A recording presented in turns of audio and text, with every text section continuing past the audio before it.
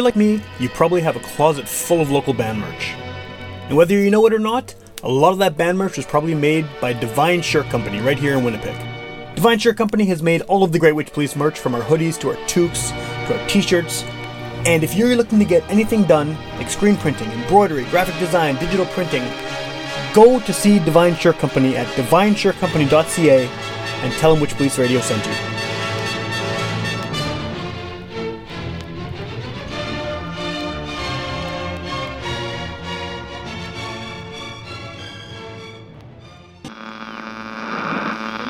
One of our colleagues, Sam Thompson, who, if you saw him, you'd sort of right away assume he was a hippie.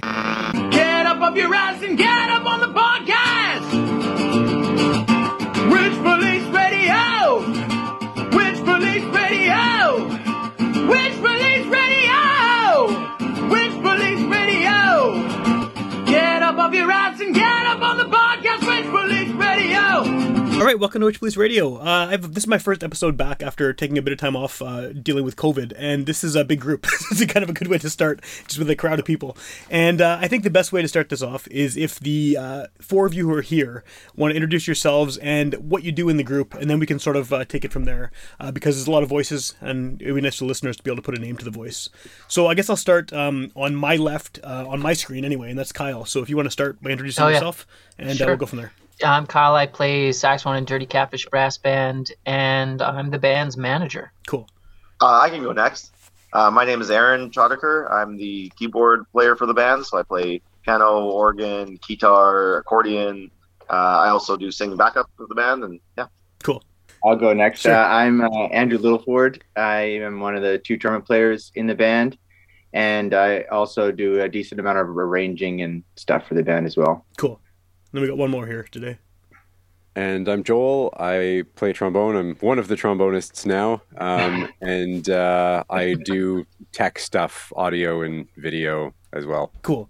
What is the total size of the band at this point? Because I feel like, I was trying to figure it out just by looking at pictures and videos. And depending on, has it been the same sort of size the whole time? Or have you sort of shifted in and out in terms of the amount of members? So we started as a 9-piece, and we are now 8-piece. Okay. But we sometimes grow to be a little bit bigger for bigger shows. We have other people that joined the group.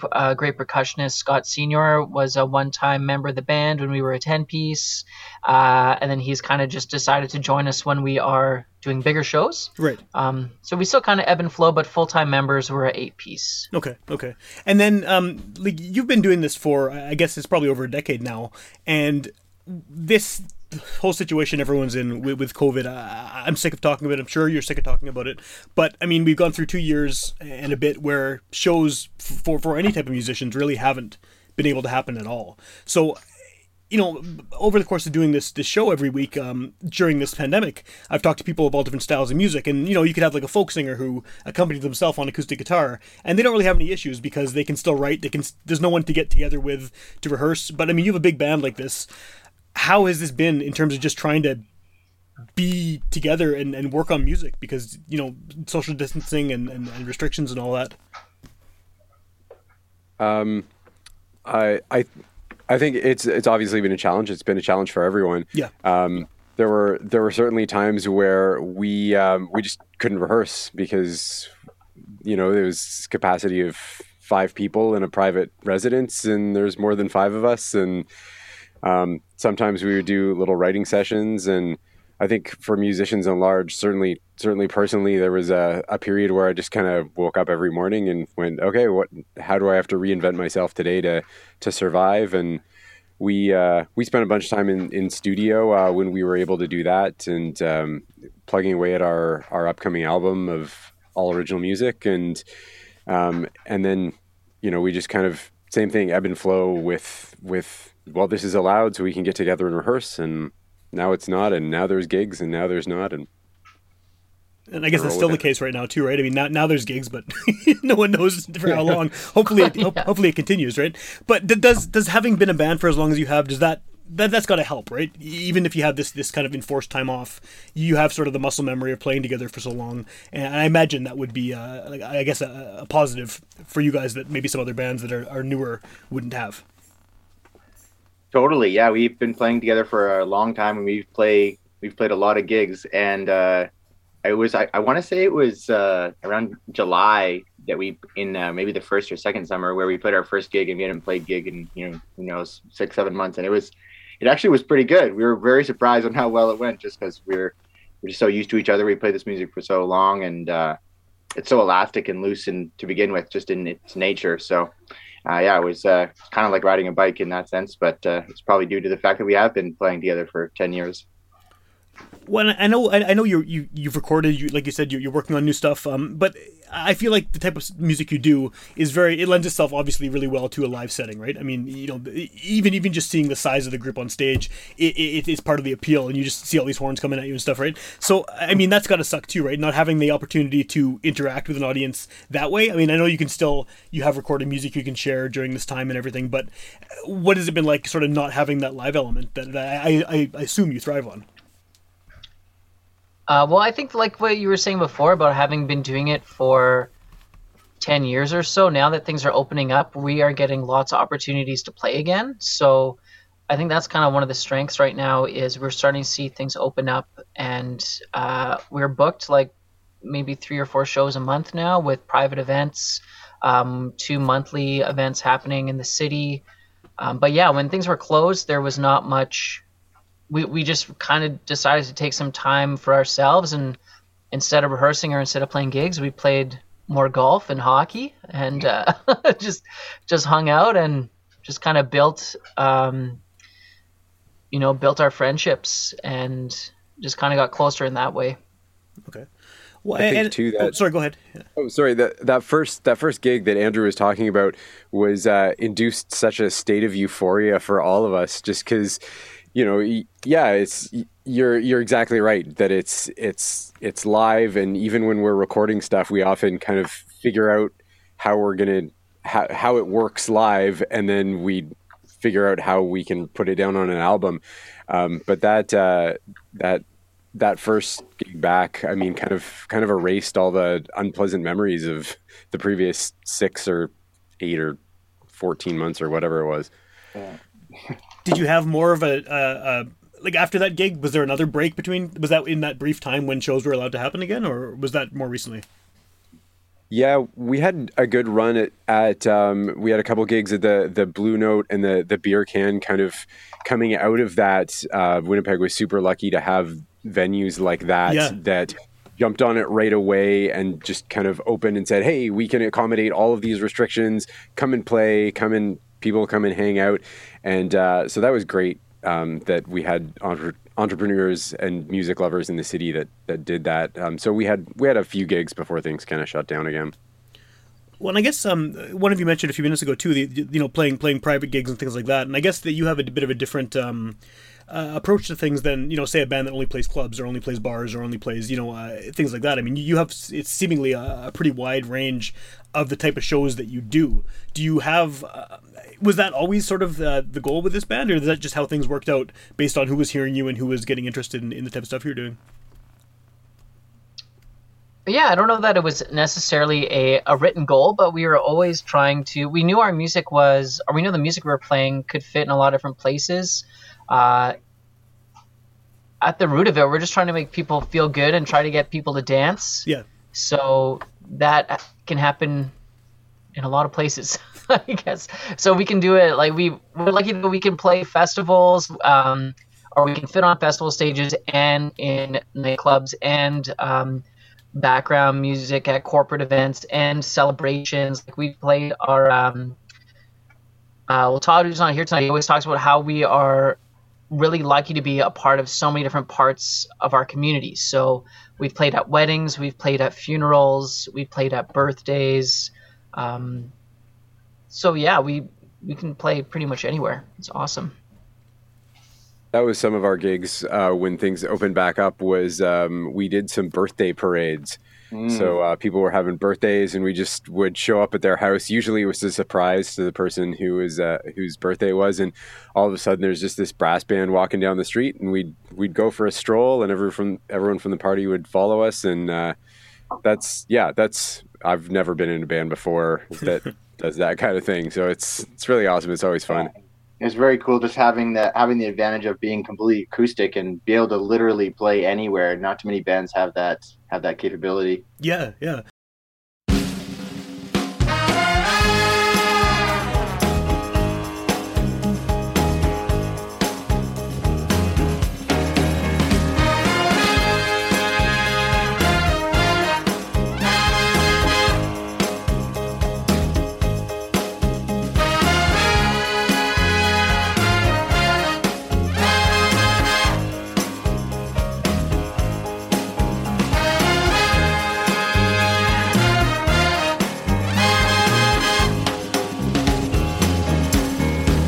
Well, I'm tired and I look like hell. You know, I thought things were going so well.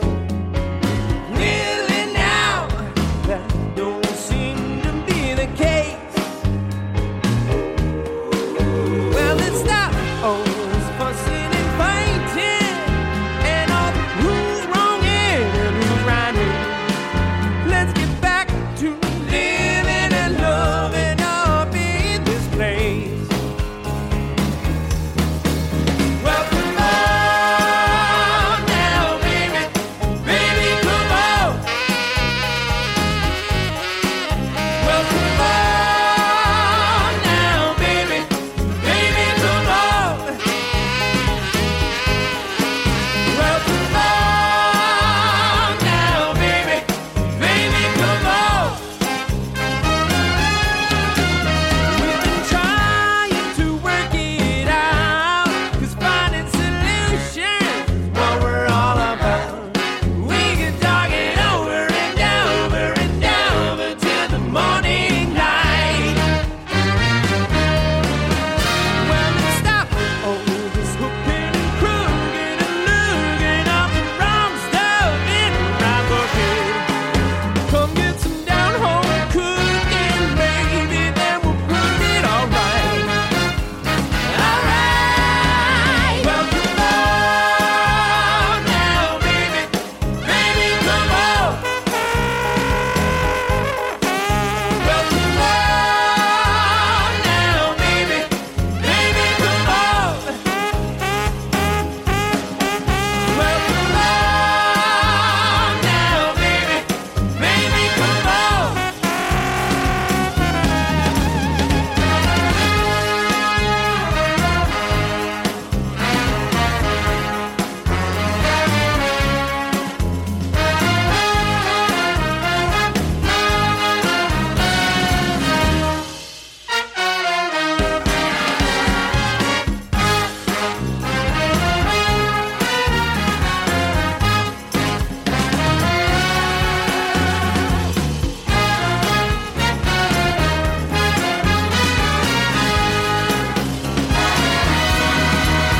Well, come on now, baby, baby, come on.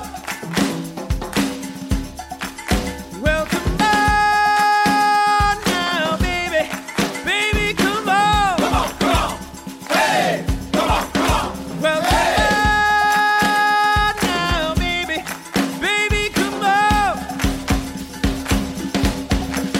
Well, come on now, baby, baby, come on. Yeah, yeah. Well, come on now, baby, baby, come on. Come on over here and sit next to me. Well, come on now, baby, baby, come on. Come pretty baby, won't you come on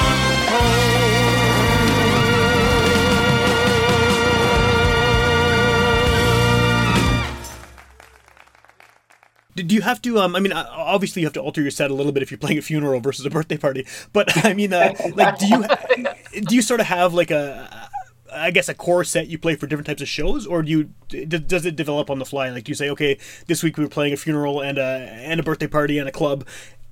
How do you figure out sort of which stuff to play? I mean, there's obvious things you're not going to play at a funeral, for example, but you know what I mean? Like, how malleable, I guess, is your set?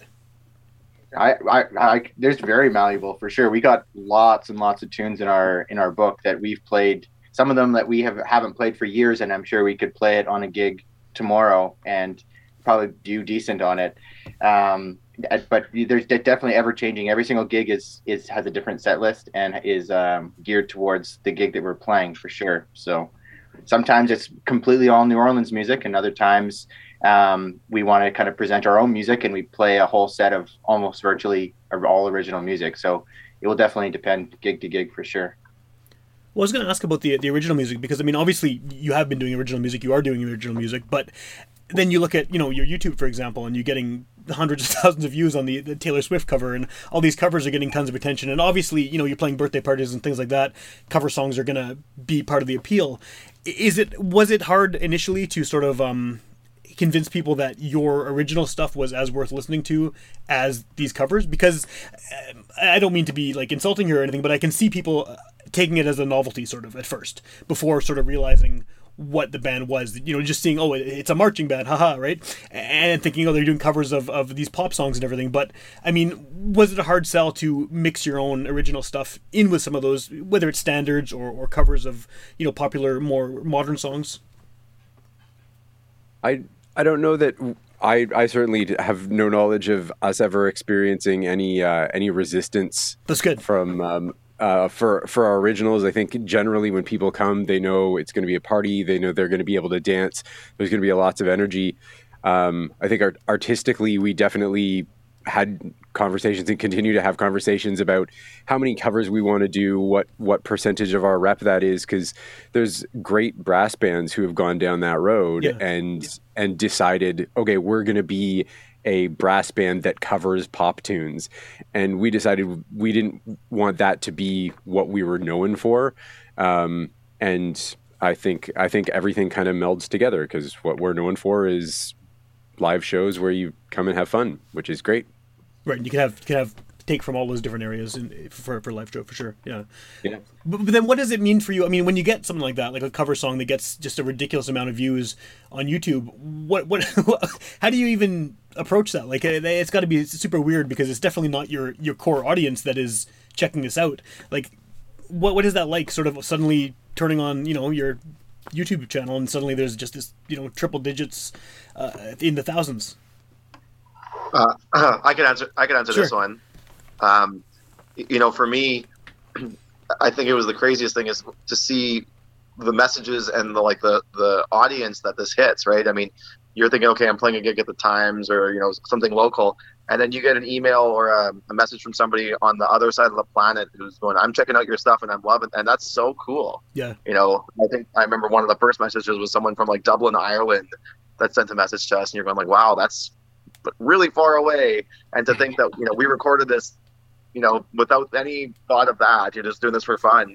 And then on the other side of the planet, people are enjoying it. So it's really kind of neat to have that. And I mean, for me, the number of views, it's cool, but the idea that that's just reaching that many people is really the thought that I like is, that many people have gotten the opportunity to see us that you just never really kind of had that plan when you did it. Yeah, that's pretty awesome, actually. Yeah, that must be a nice feeling to see that. Yeah. Well, I guess like what you're doing too is something that has a pretty wide appeal, right? I mean, just evidenced by the type of shows you're playing. Do you have sort of is there like a typical fan of your music that you can kind of pinpoint, or is it just really a wide range depending on, I guess, the venue and what's happening at the time? I think it's a huge range for sure. Like we like our time show that we do on a monthly basis is the Nolan Night is a perfect example of that. Like the early show, which is 7 to 9, is has a lot of older people, an older crowd that doesn't want to stay out till 1 a.m. Yeah. It also has families and kids, under the age of 10 even are there, and everyone's there dancing.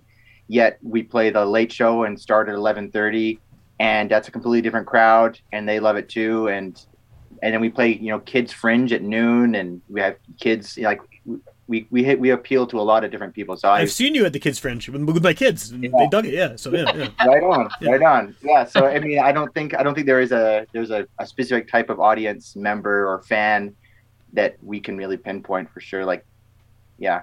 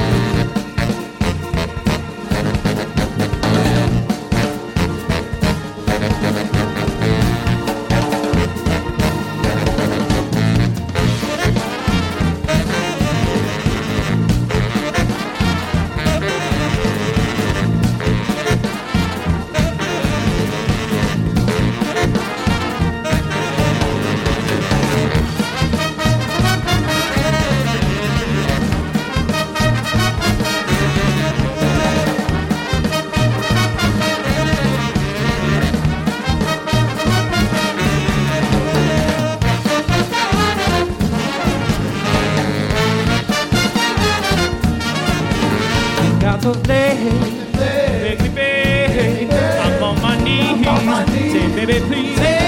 She's got those legs, she's got those hands, they're so fine, make 'em mine. She's catching mine. Oh, could it be a sign? Hey, hey. She's got those legs, make me beg. I'm on my knees, say baby please. She's got those legs, she's got those hands, they're so fine, make 'em mine. She's catching mine. Oh, could it be a sign? Hey, go and get some.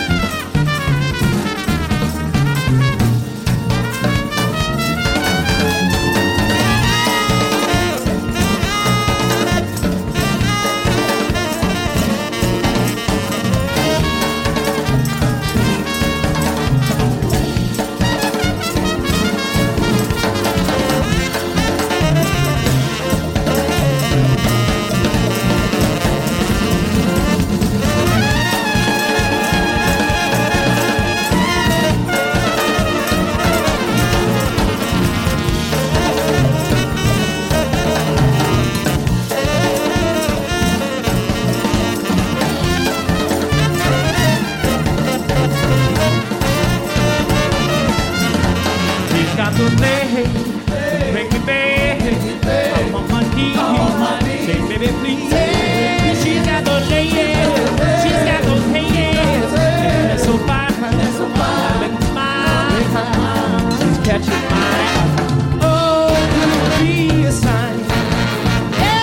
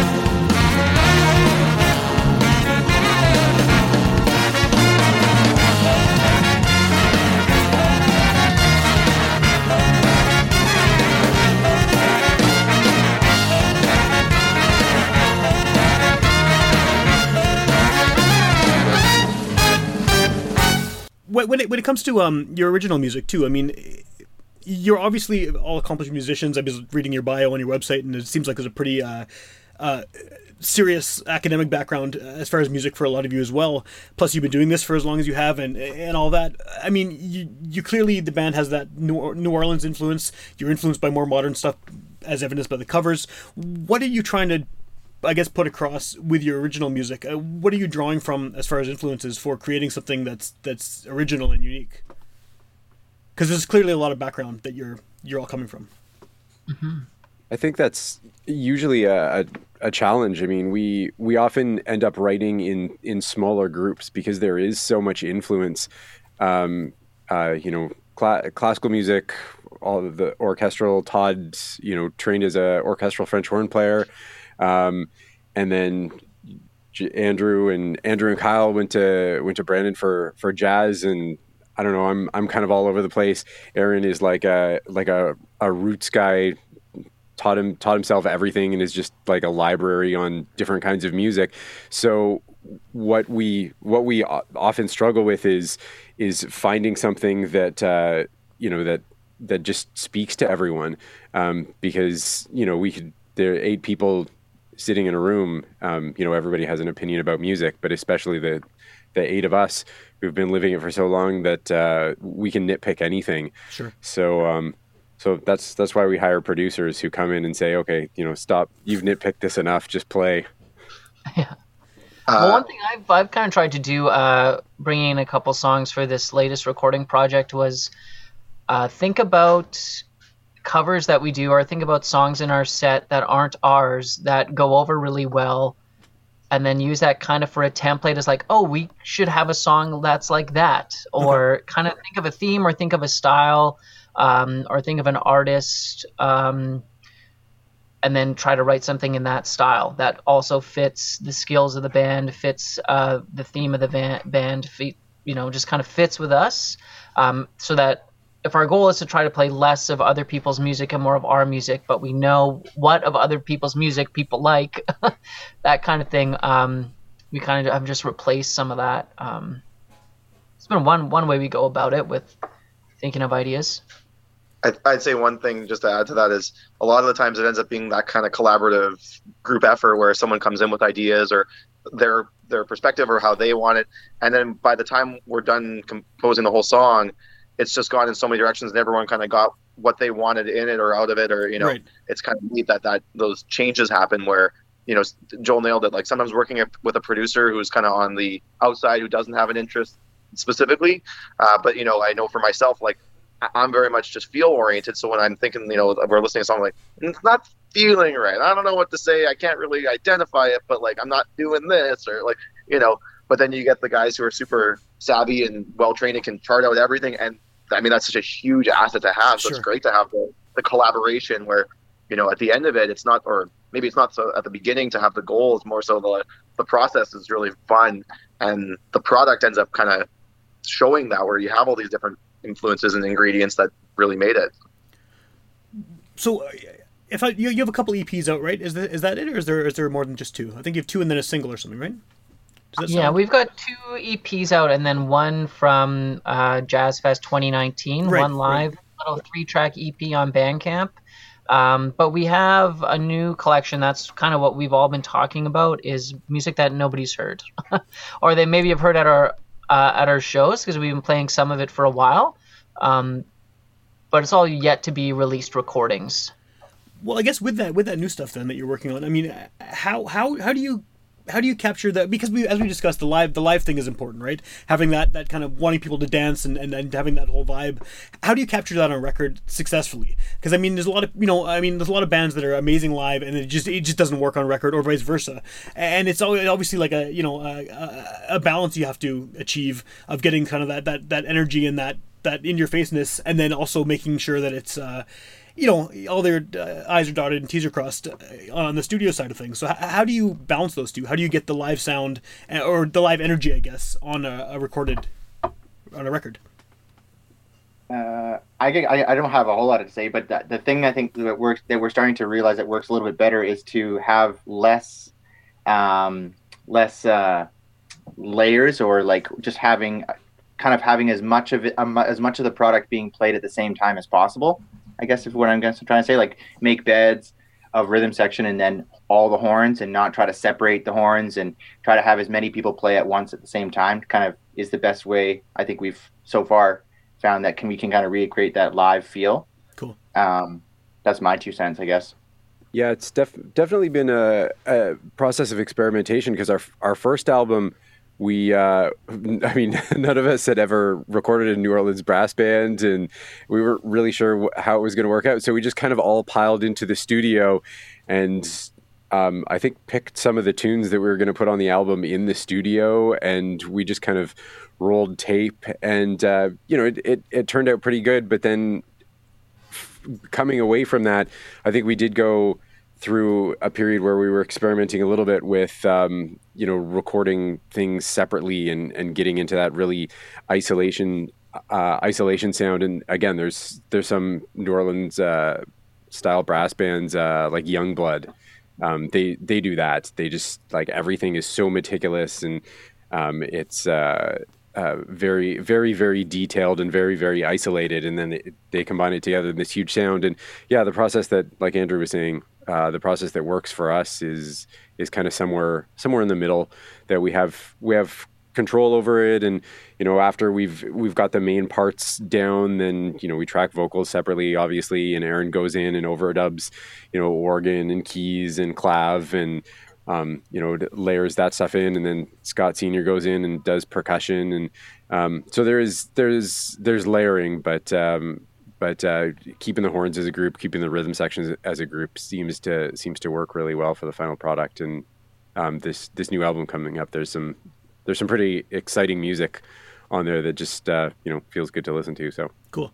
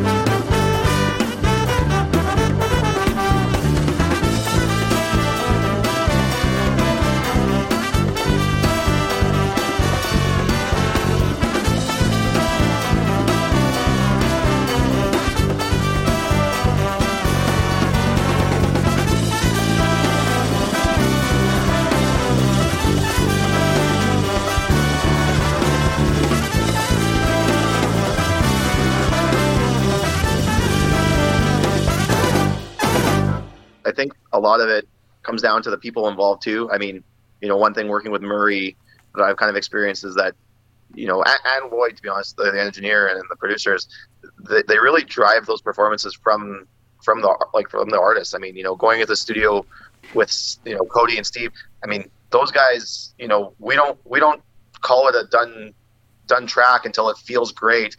And you're like, this is what, like, that felt, you gotta imagine the audience. You gotta have that energy there. You gotta bring the game like it's, 2 a.m. and you're just pumping at it. And working with those people, you really do kind of get those moments, and, you feed off each other, and it's real solid players that really also up the game in that makes it it is a game changer, really. Cool. Do you have a timeline for when this is going to be released, the new one, or I'm assuming COVID has kind of thrown a wrench in all of that as well, right? Yeah, no specific timeline yet, but there is one of the songs was released on the Times Change. Still got a lot of I think we still got a lot of living to do. Yeah, they did a fundraiser album. So one of our songs, Come On Now, which is maybe one of the more traditional sounding kind of blues honky tonk kind of sound to it, that is on that compilation. And the rest of the stuff, we are in the final stages of editing. All the tracking has been done, so the remaining songs will get mixed and mastered hopefully within the next couple of weeks. And then from there, we'll start figuring out what we're going to do with it. Cool. Well, one of the things I was thinking too is, I mean, obviously once you have this done, it'd be great to get it out there and for people to hear this, for the first time. I'm sure you've been living with it for a while, just as the people who created it. But how do you...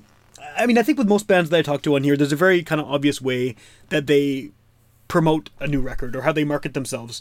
And, whether it's a rapper or a punk band, how do you, what do you even call sort of, I don't want to say what genre is it, but when you're trying to sell your record and you're trying to get, whether it's getting festivals, things like that, how do you market yourselves? You just call it like a New Orleans style brass band, or how do you term it? Yeah, I think that's the clearest distinction. There is I think that would be the categories, New Orleans style brass band, but we then also are a little bit unique within that tradition because we have a keys player and a full drum kit and a really awesome lead singer. Yeah. We kind of fall into funk and soul, like modern funk as well. I guess you could say, but then we also don't have a guitar player, so it's all it's all up in the air. Well, and then there's obviously jazz elements too, right? And I mean, so yeah, you're kind of straddling a bunch of genres. Yeah, I guess if we're trying to sell it to a live setting, like if we're trying to sell it to festivals, it's dance music. It's like that party large ensemble party group that you see at a lot of festivals. That's kind of the ticket we're trying to fill. When shopping for festival buyers. And then I guess probably a lot of your album sales, I would imagine, are just from shows, right? You probably get a lot of people just buying it off the merch table. Totally. Yeah. Yeah, we haven't really. Yeah, we haven't really tried, or we haven't done a recording. It's been a while since we put a recording out to really the way music has been consumed or how it's changed in the past even 5 or 6 years. Like the last EP we did was really just when Spotify and streaming was kind of just starting to really ramp up. So the whole playlist approach, the whole curator way of getting your music heard is we're still learning how to navigate that. Well, and I think it's difficult for everyone too, because I mean, especially every band that's been around as long as you have, because the things have changed so quickly in such a short amount of time too, in the way that just like you said, the way people consume, not only the way they buy things, but just the way they listen in general. I mean, people often won't even buy a record anymore. They just sit there on YouTube or something and just watch the videos and stuff. So yeah, it's like a weird dystopian future we're all in. But if people want to hear you, I mean, I know that like within Winnipeg, and which is the majority of people listening to the show, you're kind of a known quantity. I mean, people have probably seen you live at one of thousands of events. But if someone's hearing about you for the first time on the show, what's the best way to check out your stuff? Where would you direct them to find your music and to, I guess, keep in touch with what you're going to be up to in the future? I think the best way is to come see us. Yeah. For sure, that would be the best way. So, we got shows happening all the time, and people can keep up to date with that on our website, which is just dirtycatfishbrassband.com. And it's all up to date on our socials, on Instagram and Facebook, and that's all Dirty Catfish Brass Band. Cool. Is our handle on all of those. And then, you can check out some of our stuff on YouTube and some of our stuff on the streaming platforms. But to get a real taste for the band and what it is that we do, live is the place to go. So we're at the Times Changed on Main Street around the first Friday of every month, at least once a month. And we've got something new started up where we'll be at the Rec Room the last Saturday of every month. That's a place we've just kind of started playing there, and we are finding that it's has a lot of potential to meet a new audience and have some people stumble onto the band that may not know that Winnipeg has a New Orleans style brass band in their hometown. So Cool. And then shortly after this airs, we will be doing a show on Bad Thursday. That would be Thursday, April 14th at Park Alleys. Oh, cool. It'll be our first time there. So a good friend of ours, Carrie, does all the booking, and we've been trying to get in there for a while. Schedules are finally lining up. So that's what I would say. Come see us.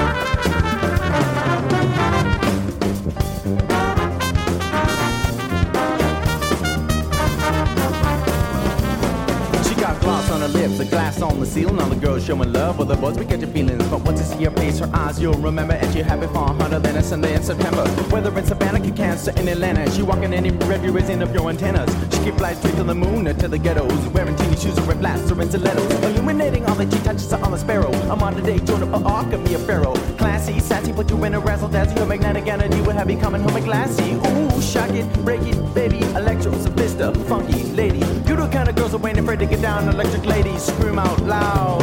Ooh, shock it, break it, baby, electric lady, electric lady. Ooh, shock it, break it, baby, electric lady, electric lady. Ooh, shock it, break it, baby, electric lady, electric lady. Ooh, shock it, break it, baby, electric lady, electric lady.